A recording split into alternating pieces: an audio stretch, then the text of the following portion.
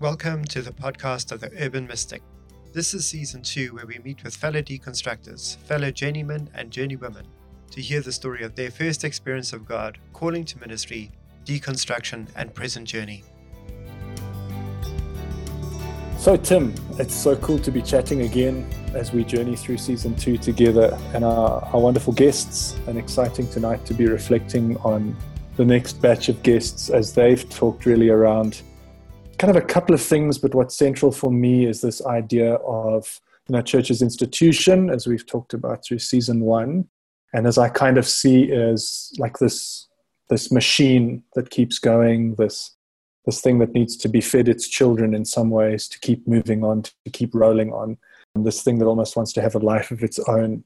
And that in contrast to the guests from this batch of recordings are talking about in terms of imagining more of a relational community, or perhaps community after the church's institution. And so that's really exciting, and it's been great to unpack with them how they might still want to hold on to the idea of community, and I guess some sort of intention around doing community and meeting with people, but they really are trying to distinguish themselves from this kind of church as usual, carrying on, we're just going to do it, something different, but still call it church. They really are trying to lock into something fundamentally different. And that's been quite exciting and refreshing to see that journey, as we've talked with our guests there. And so it's given me lots of pause to think around what does kind of the community after the community look like, or what might, church after church, even though we might want to shy away from that word. And we've used other terms as we've talked even through season 1, is it ecclesia versus church as an institution? But there's a real desire for this relational interaction between people. And I'm also picking up a desire for a flattening of hierarchy, a moving away from some of the more, I think, dysfunctional sort of leadership manifestations, that sort of stuff, which has given me great pause for thought. And if I think specifically about, John van der Laar and Richard Jacobson are doing something similar, and also it's quite different, both of their approaches, as they've shared with us. Even though both of them have an online presence, I see, Richard really still wanting to do a lot of the face-to-face, and John speaking more about this new evolving digital community, that he's pioneering, that has actually been, I've been a part of that since almost the beginning, and it's been a fascinating journey to just go with him and some other people as we explore some of that territory. So I've really enjoyed what they've had to say. And so I thought I'd start by asking you a question. Is there any 1 or 2 or 3 things that have really struck you about what they had to say in this contrast, or in their journey, or what they're exploring in their thinking, that's really either resonated with you or really caused you to think?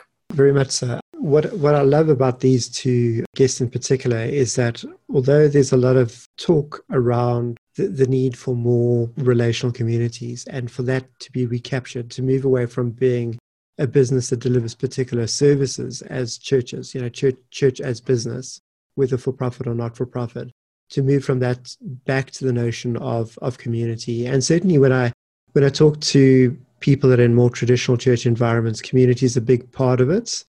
But definitely in the newer churches and in the business churches, community seems to not really be a priority. There's a quote on the internet, I forget who said it, but they basically said that one of the big problems with the church today is people arrive wanting to be part of a community, and they just end up being an audience member. And so they don't really experience community by doing it. And when I think of a lot of projects that, just with people that I've been chatting to, a lot of the projects that are on the go, they end up being more the institution in translation as community. So it's still actually the institution doing community for the sense of wanting to pull people back into the institution, and institutional membership, institutional identity, all of that kind of stuff is the priority. So as long as that business name building and its projects keeps going, they feel like there's a successful church and a successful church plant and a successful venture, and people are a part of that. And so you can change out all the people and have zero community, but they're still going to use the same label church.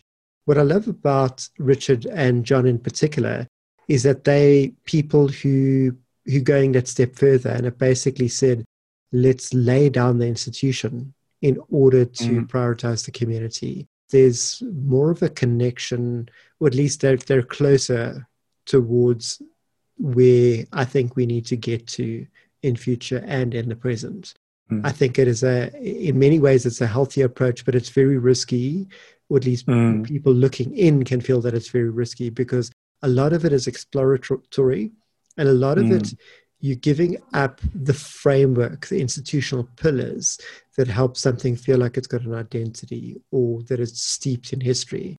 And so here we've got one individual going, let's give up that institutional layering with titles and positions and owning property and employing staff and that kind of stuff, and just genuinely be that community that is the church, that community that is the ecclesia. And let's do that by relating to each other and making our relational connection primary. I totally love that.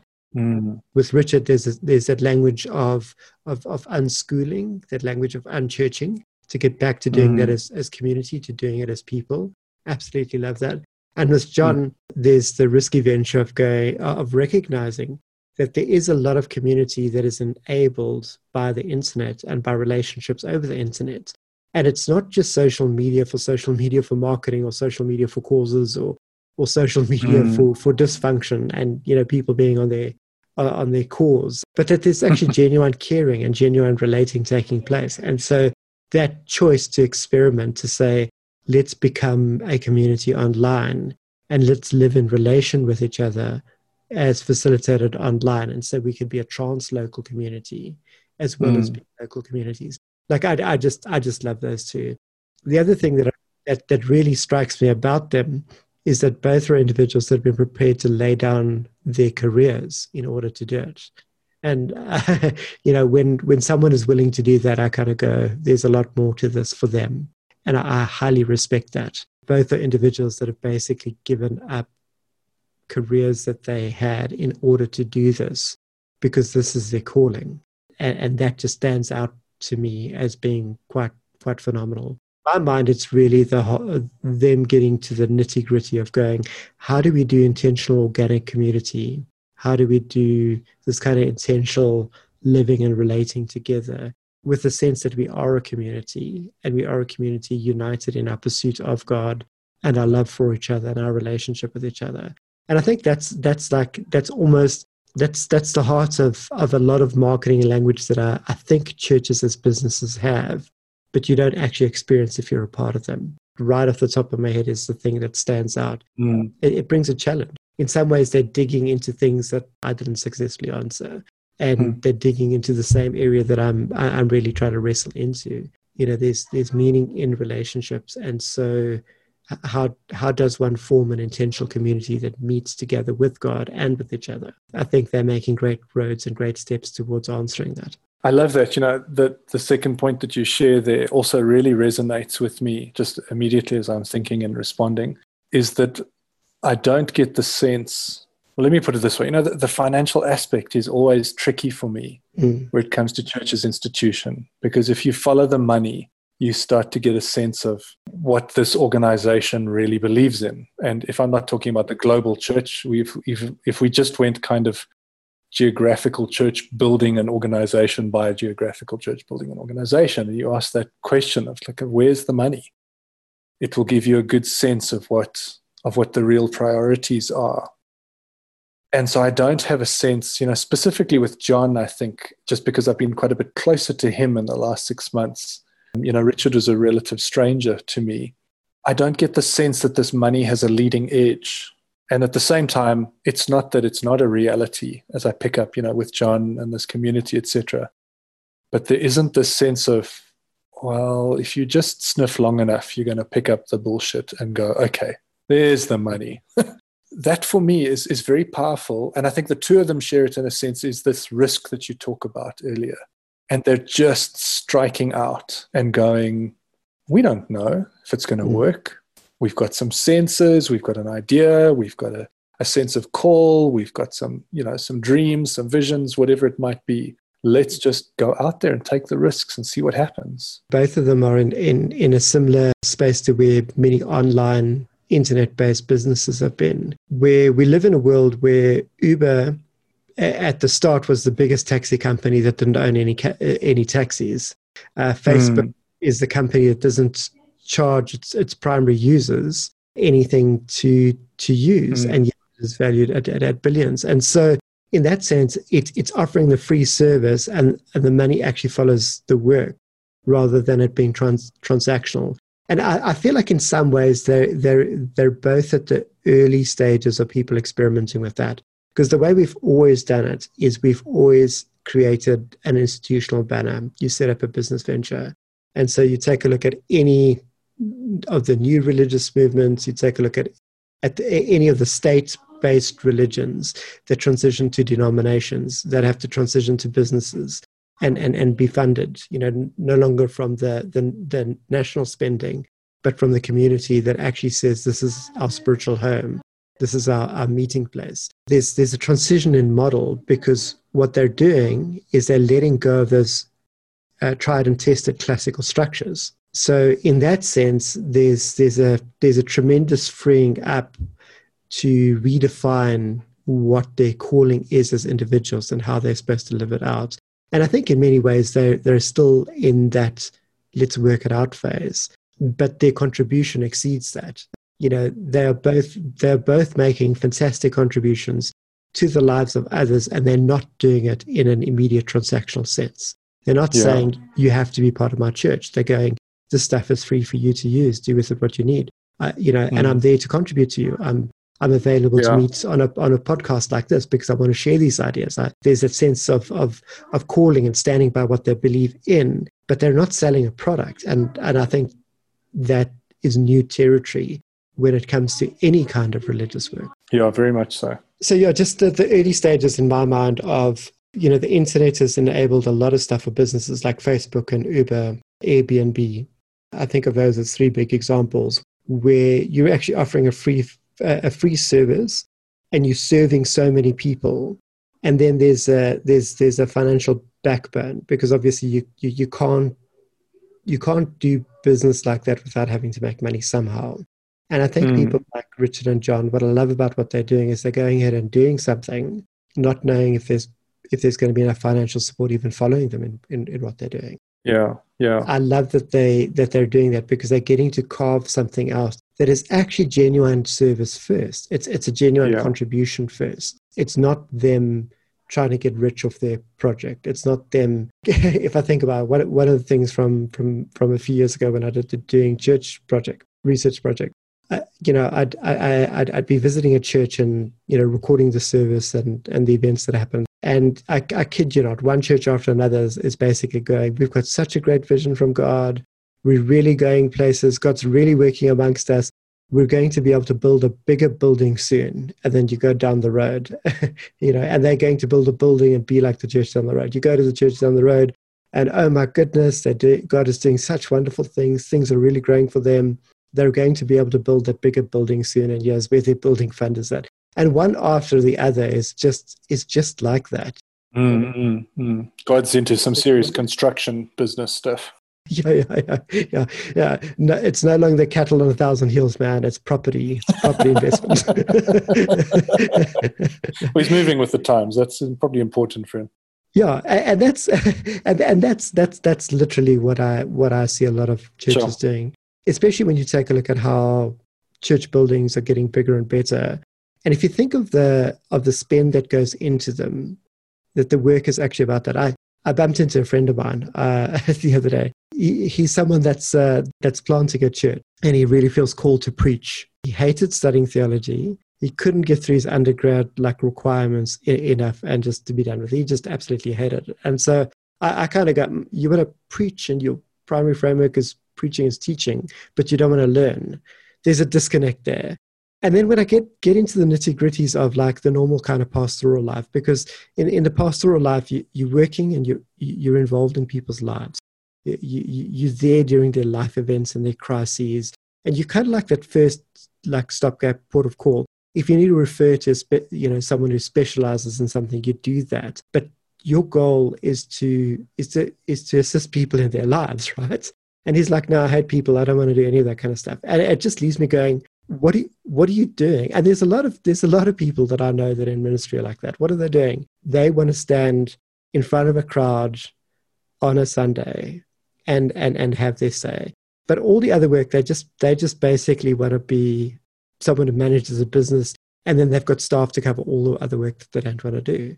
And I think that there's a disconnect there, and I get very frustrated with that, because I feel like in many ways, going back to the first batch of deconstructors, to what Chris is saying, what Chris Harrison was saying about the education and the education system, is it just supports producing people and putting people into these narrow boxes.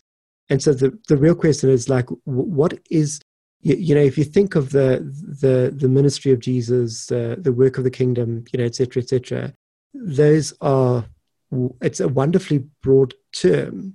But if, as you say, as you were saying, if you track the money, or like I did with doing church research project, if you just track what are people doing, because you work from what they're doing, from their practices, you work back to what their priorities are, and from their priorities, you work back to what their actual values are. And what it really comes down to is building this service, building the Sunday service and the machinery to support that. And so what does it look like? It looks like bigger and bigger auditoriums. Yeah, and if you're a time of crisis like this, what do? Well, if people can't meet together, well, we can package this onto the internet for you, right? Why? Because I can get behind a camera and I can get behind a microphone and we can produce my public talk, and I still feel like I'm doing my thing. And then all I do is I just take a look at the number of hits I'm getting. And there's my value. I find myself struggling with that and the machinery that goes into supporting that. There's a lot more scope with people like Richard Jacobson and John Fidallah basically going, let's do genuine community first. And then let's encourage people to live into what God is calling them to, and encourage the community and the people around them to back those projects. And if what they're doing is so successful and it's starting to bump up against normal life, and they're good at it, and we recognize that they're called at it, let's get behind those people and back them. And the fact that you've got two people on different ends of the planet, one working primarily offline and face-to-face, the other one working primarily online, facilitated by the internet, who share that similar kind of ethos, just gives me a lot of hope that there are people out there that are looking at going, let's curate a new model of doing community that actually has the primary value of doing community first. And how do you measure that? You measure that by people doing community. You don't measure that by people stepping outside a community to come to an auditorium. Yeah, so much so, Tim. And I think I had some conversations with people where some of the feedback is, sure, this is a really harsh caricature of the church that you're drawing. And I say, well, possibly, maybe a little bit. But I think if you really just sit down for a minute and you try to limit your defensiveness, I am surprised at how many people in this kind of ministry box start to echo some of these thoughts, where there isn't the knee-jerk reaction to go, yeah, but I've got to protect this thing because, as we've said before, it's so intricately woven into their lives. It's their livelihood, it's their future, their retirement plan. There's so much loaded value there. But it's not, I don't think it's anywhere close to a caricature. I think it's a really unfortunate, painful truth that more and more people are subconsciously acknowledging is what is happening within the ministry box. And I think the spillover that I'm also starting to see, more and more people are consciously acknowledging, wow, sure. It's like I'm stuck in the ringmaster job in this circus, and it goes round and round and round and has a life of its own. And, when am I going to get to come off this merry-go-round? And I was thinking just now, two simple little stories from my own experience that I remember, specifically around kind of the finance idea within church and how much of a hold it has. I remember two separate leadership meetings I was at a church in my past. And at one of them, the kind of head honcho of the church at some point interrupted a conversation that was happening in amongst the team around a direction or a decision or something. And it had to do with some wealthy congregants. And he said, listen, I know on which side my bread is buttered. I know who pays my salary here, and I'm not going to mess with that. And so I'm actually going to veto this decision or this conversation and just go, we're not actually going in that direction, because I know the impact it can have, in terms of the finances. And then another was a story that I often tell in jest, but it is so sad for me, because there was this moment where it was incredibly real. And so this was a traditional church with, the setup with the altar at the front and altar rail, and they were a Eucharistic community, so they served communion every Sunday. It was a big part of the ritual of that church. And there was this thing around, how do we make sure that people are continuing their charitable giving to the church's organization? And I jokingly said, well, what you could do is just install a speed point at the communion rail. And when people come forward for communion, they're only given communion if they swipe their credit card. And a whole bunch of people laughed. But I looked around the room, and there were a couple of people kind of going, I wonder, oh no, we probably couldn't. And they dismissed it. But there was this moment where I swear to you, 2 or 3 people were going, you know what, it could actually work. There are churches that are certainly looking to quote unquote modernize, the reaping of tithes. A friend of mine left a church down in Cape Town, and basically one of the membership requirements was that you submitted your pay slip on becoming a member, so that they could deduct your tithe. Oh, goodness gracious me. Big Brother is alive and well. And I still have some of the footage, but in fairness, it's a project I'd love to redo it as a documentary, with guests going in with undercover cameras and record. I feel like services. We could team up with Sacha Baron Cohen, actually, almost on a project like that. Well, I have seen the way he wears his COVID mask. I think it would be a great idea to almost do a similar kind of research project again, where one records the services and you could actually pull that kind of stuff out, because people don't believe me when I say that kind of stuff. I think, like you used the word caricature, that they feel like when you and I talk and that we're drawing a caricature and we're blowing it out of proportion, but it's literally just such a common thing. And so there is that dark side to it, as you say, where a lot of it is just ridiculously manipulative and exploitative. What I loved about that project that I did a while back was, because it was such a wide-ranging number of churches, I could make the statements that I made without having to single out any single one of them, because at least 4 of the churches would exhibit the bad stuff that I would be talking about at any given point. So it's not necessarily in every service, but with some of them, it's regularly enough. I mean, there's churches that will preach a whole 20-minute sermon, basically manipulating people into giving money before they actually preach the sermon. And some of that will then preach a second sermon about that afterwards. You know what I think I find saddest about, I think I'll end with this before we sort of disappear too far down the rabbit hole.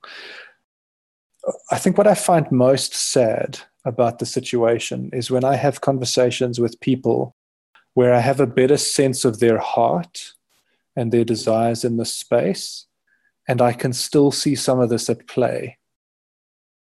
And I think it's quite a difficult and deep level thing to contemplate around.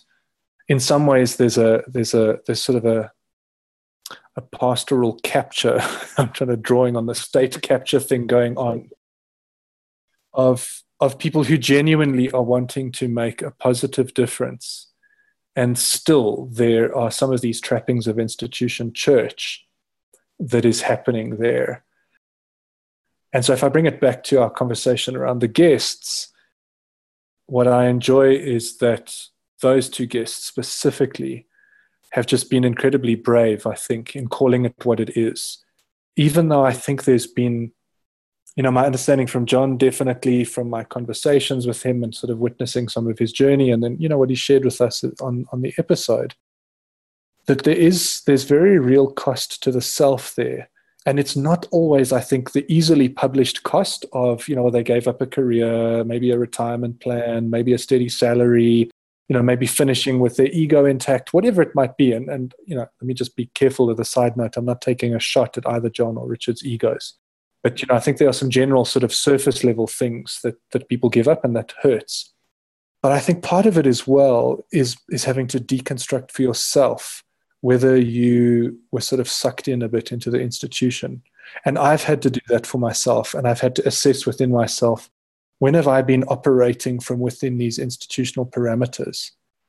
And when am I saying that I'm doing genuine community and I'm really not? And that's been really hard. I know I find that really hard. And I think I pick up strands of that in John and Richard's conversation of having to assess self and go, sure, I've actually had to release that part of myself that perhaps wasn't that healthy or wasn't that helpful, or whatever other language we might put to it. And I think the only reason I'm potentially brave enough to say that is because I've also seen that in myself, where I've had to, to use the Christian language of sort of lament and repent and kind of go, wow, I've to some extent been sucked into the circus, and I have to see that in myself and distance myself from that. And that, I think, is part of the deconstruct into what comes after that I see them so bravely exploring now. But I left in 2006. I left with the intention of actually leaving and not coming back. And that journey in between was 10 years. The coming back to doing this kind of work, I didn't actually come back to get back into institutionalism. I was looking to do something different. I started off really trying to plant a church, for lack of a better word.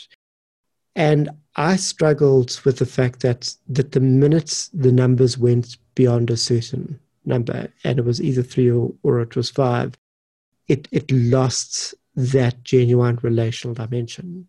And so the moment it's a small group getting together because they're getting together to know each other and share what God is doing, and then looking to see what God is doing in each other's lives, there was something there. But like Richard Jacobson says, you can have something vibrant like that, and then it gets to a certain point, and then there's got to be that person that looks over to you and goes, we should really start now. And it just kills everything. Yes. And I noticed that exact same pattern. And whenever groups got to that point, because I didn't have to own that group, deliberately trying to deconstruct that, I could let that go. And so I've done that cycle a number of times with different groups. And I find it's just particularly frustrating. I feel like in some ways that the challenge is meeting a lot of people who basically go, this kind of stuff doesn't give me the security of the institution, and so I can't trust it. And so even though I'm unhappy within the institutional system, and I don't think it's what we should be doing, I don't want to make something happen. I don't want to be part of that initial thing. And if I do, I want to be in charge. And there's a lot of people that are in that boat.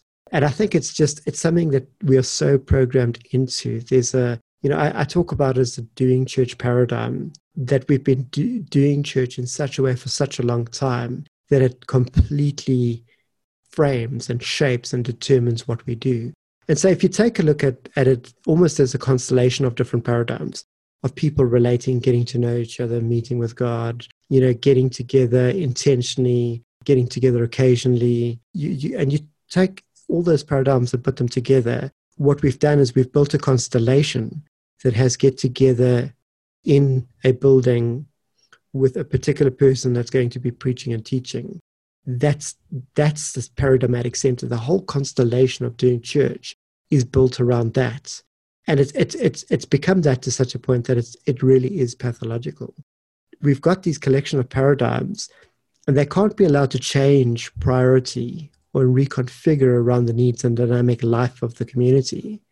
They have to be instituted in a particular way, whether that works for you or not. And so what happens is you've got a lot of people on the way into church, and they're there for a season, and then there's a lot of people on the way out. And the only valid thing that we've got is this particular constellation around doing church in a particular way. And even if you're on the way out, the draw is always back to that, because our language is only in terms of that. And so it ends up being really difficult. So I've had it when running groups where people go, people don't like the way I do church. And I go, I'm not trying to do church. If that is your expectation, I can never meet that. Yeah. Or they go, I don't like your style of leadership. And I go, I'm not trying to be a leader. Like heavens forbid, I don't want anyone to follow me. That's just nuts. But I like what you're saying, because I see a similar pattern. I'll just sort of put one comment in there. And I see it specifically with, I think, let me call it sort of like the religious leaders, the pastors, the ministers, that almost leave a particular constellation, this doing of church, and then strike out and go, that just wasn't working, and I got hurt, and there's all sorts of language put to that, stressed and burnt out and all those sorts of things. And I've left that behind me, and I'm going to go and plant something, and it's going to be different. And I love the word pathological that you used, because I think it's very clear. And I would sort of put two things to that. At some level, it's subconscious, right? So it's just uninvestigated in terms of it being pathological. And then sort of in conjunction with that, it repeats itself whether you want it to or not. And so I watch these people strike out to do something new. And in fact, often, sadly, the only new thing is the geographical space. And so it's not a 10,000-seater auditorium necessarily. It's a school hall or somebody's house, or, a pavilion at a sports ground or something like that. But it's exactly the same. Exactly the same. So in terms of your question, like, how do I see this? That's something that I find really hard, because I'm trying to root out my own pathology, I think. Yeah. And I'm trying to do, some of what I was trying to speak to earlier in terms of how I see John and Richard approaching this. And they're trying to give up something within themselves almost before they move out and try something new. And so I can see that pattern at play in myself. So one of the sort of community experiments that I've been sort of a part of for the last 2.5, 3 years has been, in my mind, both a dramatic failure and a wonderful success, paradoxically, all at the same time. Because I've really tried to put my finger on this pathology that you're talking about and shed some of these, there's got to be a leader. There always has to be some sort of teaching. There has, it's liturgical at its very essence, no matter what people say. This happens, then that happens, then that happens, then we close and we go home. And part of that is that, the part of that pattern is, well, when this happens, only certain people do this. And then the next this happens and only certain people do that. And the last this is a bit more open. Anyone can serve coffee. You don't have to have a theology degree to serve coffee. I remember having an argument with a worship leader, and they were saying, no, look, the character of a worship leader is really important, because they're up on display on a Sunday morning, right? So, they have to be of high character. And I said, well, what about people serving soup at a soup kitchen? Are you not worried about their character? No. That's not a public ministry. You misunderstand, Steve. I'm like, so basically what you're saying is, because the poor won't pay you tithes, you don't care whether people shout and scream and swear at them at a soup kitchen. But you've got to have somebody who's scrubbed up well to stand in front of the church with a guitar. And so trying to get rid of some of that thinking in myself and going, so what if we tried to level the playing field? So this is a small group that we've tried to meet every Tuesday evening as consistently as possible. We've tried to level kind of any leadership structure. So it works on a consensus basis, lots of discussion around where are we going to go? What are we going to do? And I think we've seen some real successes there in really trying to explore moving away from some of this church pathology stuff. But at the same time, what's been really fascinating is that I think we've been quite stunted and quite stagnated at times, because it's almost as though when you remove that constellation, nothing rushes to fill that space. That's been my experience. And there's a lot of milling about and, well, who's going to speak up? And does somebody need to remind everyone that we're meeting on Tuesday or whatever? And then also I think a part of that is some of this peeling back of the layers, as you talk about, and going, as much as I have tried to be intentional as being part of that community and trying to shed some of those constellations, those patterns, I've seen some of them still rearing their ugly head. And so, for example, quite consistently for us, there has been some sort of teaching. And so we've tried to break some of the hierarchical stuff by, everyone gets a turn to bring something and share something to the group. But it is quite planned, and it is very much for this thing to have happened well on the Tuesday evening, somebody needs to have come and shared something of a teaching orientation, whatever. And so that's been quite fascinating for me to just explore that and go, sure, some of this is quite hard to escape. Some of this really is deep-seated.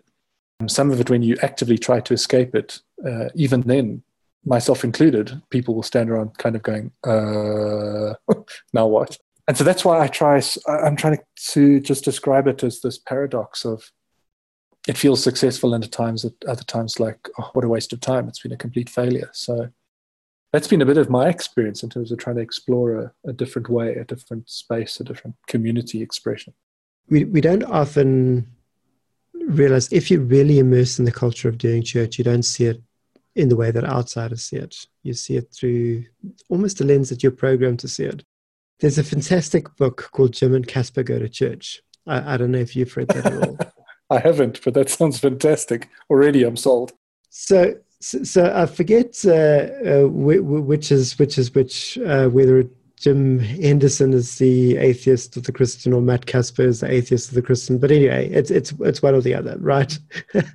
Basically, the guy that's the atheist decides that there's as a joke, that he's going to put his immortal soul up for sale on eBay because he doesn't have a use for it, right? Because he's an atheist. And the other guy, who's a Christian, basically sees this and decides to buy it. And he bids for it and buys the guy's soul, quote unquote, right? And the deal with him is basically going, come to church with me. We'll go to a whole bunch of different churches. Then you and I are going to have a conversation about this and write a book together. And they do. And it's brilliant. It's just brilliantly done, because in some ways it's like a real world satire. And it's a completely objective outsider's perspective, speaking to an insider who's thoroughly convinced about this. And together with that, there's an exploration of the machinery of doing church. And reading it from that perspective, it does give one a sense that this thing called doing church is a particular thing. And the way that we've taken the word church as what God does and the word church as what we do, and we've collapsed them into each other, we've almost replaced the one with the other as well. And so I feel like the frustration is there's all these things of what the church is in the New Testament, right? And none of those are referring to the institution of the church, not a single one of them. But in retrospect, as we read back into, when we read those stories, we read it as though it is talking about this institution that we call the church. And one of the things that I like about what Richard does in particular is he offers some great language enabling people to unbundle that, language around the and this didn't come in the podcast so much as in his writings and the videos and stuff like that. Is the notion that this persona ficta, this institution called the church that we give life to and we establish, replaces that for us and that process of it. And he's got some phenomenal language at helping people get a grip on that I think is really good for anyone that wants to do a journey like this to actually pick up with. And I highly recommend picking up his book, watching his TED Talk, looking at his YouTube videos around unchurching, to actually dig through that and to let that be a part of the unbundling. Because the minute we are able to unbundle from it, we can get back to going, what is the primary thing? What are we actually trying to do? What are we trying to achieve? And we go from trying to build a thing that we call the church to actually just going, I've got to be a person in process with other people. And one of the other persons I've got to be in process with is God. And it's just a completely different thing, because now it isn't about trying to create an event. It isn't about trying to populate that event and getting bums on seats there. It just changes it. In some ways, I think we don't have easy language for that. I was chatting to a dear friend the other day, and I did some of my usual critique stuff about church and the experience of God and relationship with God. And her reflex was to bring in the side examples, but this does happen here and there and occasionally. And me basically going, yes, but it's not the norm. It happens despite what we're doing. We're not in tune with that. We're not trying to be in tune with that. The whole experiencing God, etc., it does happen in and around us, but it happens even without this to the same frequency. So this thing that we're doing isn't the thing that enables it to happen. And anyway, the conversation moved on, and then 10 minutes, it wasn't even 10 minutes later, she was bringing those same critiques. And I said, just hold on a second. This is just an observation, not a critique. earlier I was saying this stuff and your reflex was to defend this institution. Now you're saying the same things that I'm saying. And she took a second, she said, and just acknowledged that actually that's true. I'm not allowed to critique the institution, but she is. And I think that's the position everyone ends up being in. And the more invested people are in it, the less we see, the less we're able to see what God is doing apart from this. It's almost like we see this as the only means through which God does any of the work that God does. We have to build this organization. And then, as you say, when you take a look at the money, and the stats basically go 70% at least goes into supporting that venue for that service. And so all the good that people want to do, the giving to the poor, the giving to this project, to that project, etc., it's a small fraction that goes to any of the good that people want to do. What I love about what Richard and John are doing is they're going, if we don't have to fund that institutional backbone, then any resources actually go to what needs to be done and what people are trying to achieve. And that's just refreshing, because there's an adult trust in that, as opposed to going, no, the only legitimate way to do this is you've got to give to this institution. And then this institution is going to oversee that, because why? Why? Because we're all children and can't manage ourselves. Yeah. There's a very cynical side chop. Just a quick aside to our listener, in terms of the language that Tim is using around Richard Jacobson's work, etc. Do yourselves a favor and pop across to unchurching.com/audiobook, or you can just go straight to unchurching.com and you'll pick up a free resource he's got there in terms of getting started on some of the language that he's using around this, that Tim's just been referencing there. And it's a very cool resource, and it's easily accessible. Just pop on there and you should be able to either download or listen, stream it immediately. And that'll give you some access to what Tim is referring to there in terms of his language. When I think back to my sense of calling and the sense of wanting to introduce people to the experience of God and introduce people to how they can develop a practice of the presence of God, for me, there's the dual question of going, how do people do it as individuals?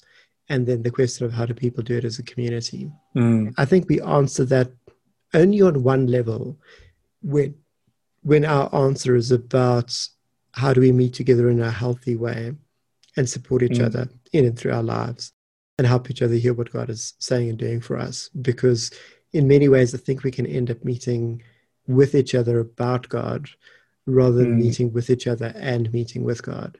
And so the analogy that I have in the back of my head is like getting together with a group of friends to meet someone and celebrate their birthday, and say you book out a venue and you book out a restaurant and you all arrive, but the person that you're meeting about doesn't arrive.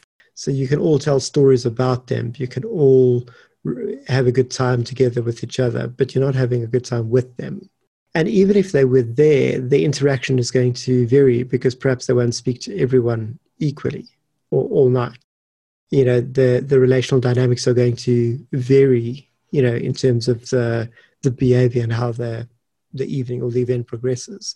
And so I think of it in a similar sense. And I can never shake the feeling, and I get so frustrated with this, that to go to church is to go to a meeting about God and not with God. I remember going to, again, as part of this research project, because apart from that, I haven't been to church, aside from ones I've tried to help plant in recent years as well. I went to one and they had phenomenal worship, and I had the sense of like, God's like going, I love this and I really want to connect with people, but I'm not really allowed in. And in that situation, I did what I usually do, where I just said, is there someone you actually want to say something to, and who? And I saw someone ahead of me, and so I was like, okay, God, what are you saying? What are you doing? And God showed me. So I just interjected. It was a young adult there together with their parents, and I interjected with them as a group, because it's a church that I don't know. I'm just visiting to record as part of a project, and for me, it's a sense of, well, God's speaking to me, so I'm going to go with it. So I basically said, I don't know if you guys do this kind of stuff, but I feel like there's something God wants to say to you, and with the three of you, are you open to this? And the parents were open to it, and the young adult was open to it. So I actually shared what God was doing, and it was like, or wanting to say about what was going on in their life at the time. And they had this like phenomenal encounter, like this real sense of God becoming tangibly present because God is doing something with this person. And then they're like, oh, well, you should really meet our pastor and chat to our pastor. And so they introduced me to the guy afterwards, and he's like, no, we don't do this here. We don't do this here. Like we don't. And we intentionally don't want to do this kind of stuff because it could scare off the visitors and the members. So we don't want to go there. God is very inconvenient for his church. Hey? God is very inconvenient. And if I think back in history, we've got this history of what God does is very disruptive to our doing of church. Then you have these big church fights about it, and we go back to church as usual, and then we go, oh, where did the renewal go? And so if I think back, you've got that relationship between the monastics and the institution of the church leading into the Reformation, and all their reforms are resisted, and then eventually it comes to a head, and you have the Protestant Reformation. And so what happens afterwards is you end up with the Great Awakenings, and you end up with the Protestant church going, we're not happy with this. We're really not happy with this. We don't like what's going on. And inevitably you've got this tension between what God is doing when God is present in person, the chaos that ensues, because there is that, and that's a mixed bag. So I'm not for a second going, everything is fine in that sense, but just in terms of the paradigm, for God to become relationally present is probably no better represented than Andrew Murray. So Andrew Murray's got a church, was big renewal in South Africa a while back. And the report basically goes, on the day that God really breaks out, he's disrupted in his study, prepping his sermon and stuff, and he basically goes in to try and shut everything up. And I think, and of course, Andrew Murray is known to be someone who worked phenomenally with God. And I think that that's the starting point that many of us are at when it comes to this kind of stuff. That for us, it's unfamiliar territory.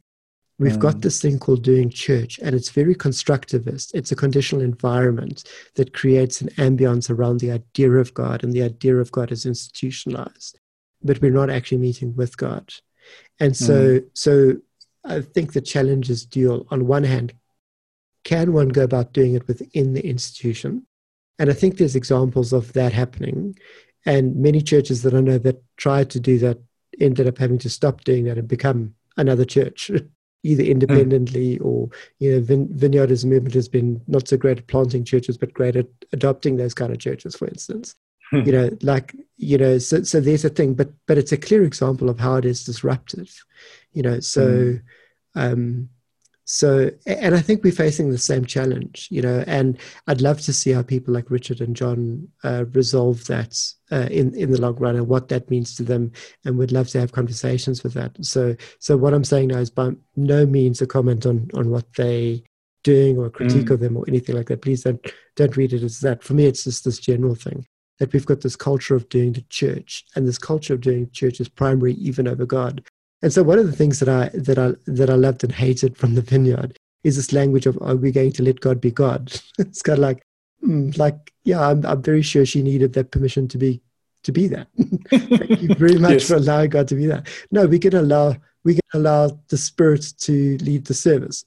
Great. Once again, a wonderfully permission-giving environment to the Spirit. Have you made it clear to the Spirit what the boundaries to that look like? Because I sense arrival time, closing. And so for me that ends up being a bit tricky. But I think that the biggest challenge to all of this kind of stuff is our language and our expectations not clear around it. And so for someone like myself, I have a strong expectation of the immediacy of that. And 99% of the people that I speak to basically go, no, we're not looking for the immediacy of that. And that's still unresolved for me. It's still something I'm working through in conversation with people and communities.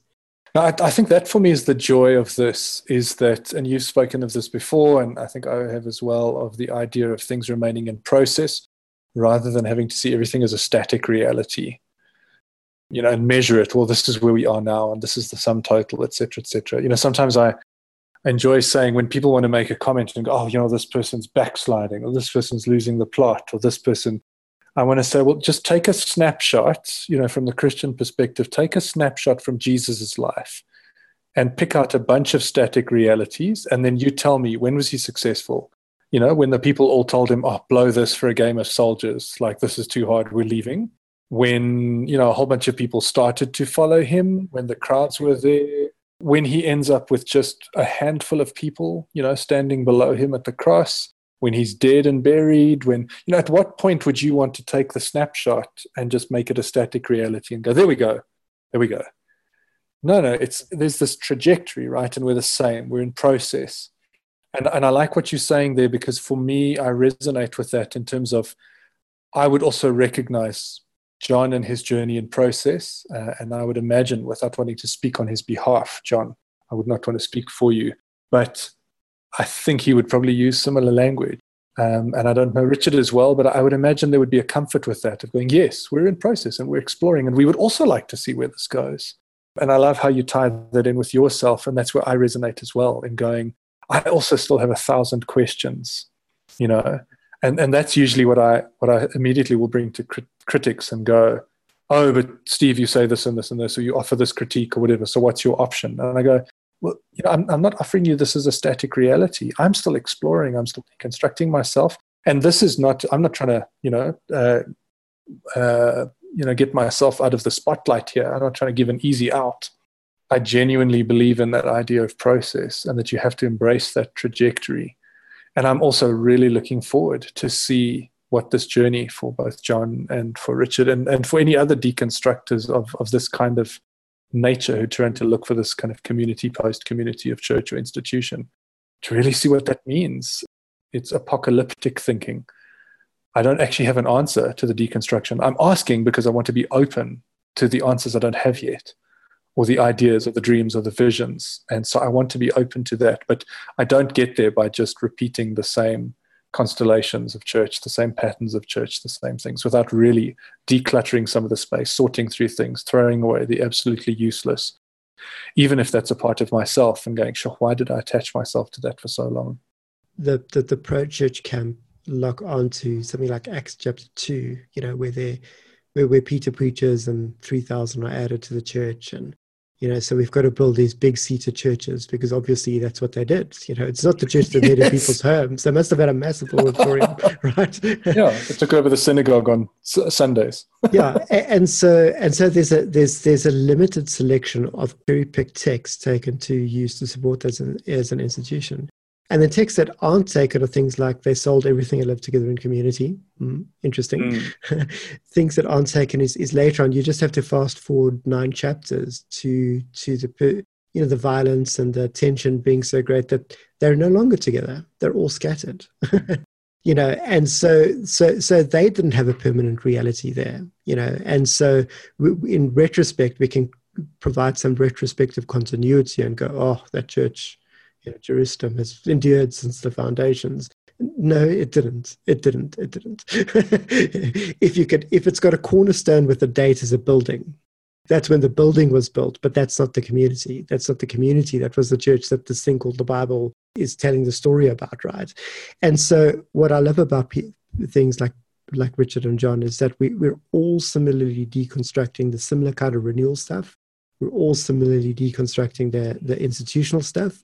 And we're all in process, and we're starting to be more connected in conversation. And I'm really looking forward to what comes out of the conversation, what comes out of the experimentation, what comes out of people being connected and almost journeying apart as called people, but in solidarity and togetherness. But I mean, I'm a hopeless romantic, I think, when it comes to this kind of stuff. Well, I think we also belong. Hopeless romantics are people too. There we go. They are. Yeah, and I really share that excitement. And I don't think that it is misplaced excitement, because for me, the hope is always in that trajectory, that process, and looking forward, rather than just claiming we've arrived and here we go. Here's the answer. Yeah, I'm super excited, and what a pleasure it was to talk with people who also sound so excited and passionate about what they're doing, and share very vulnerably as well and poignantly about some of their experiences and what it's like to leave. And I don't negate that reality, but there also is very much a sense of excitement of, yes, sure, this is what's ahead, and let's go and see. Let's go and see.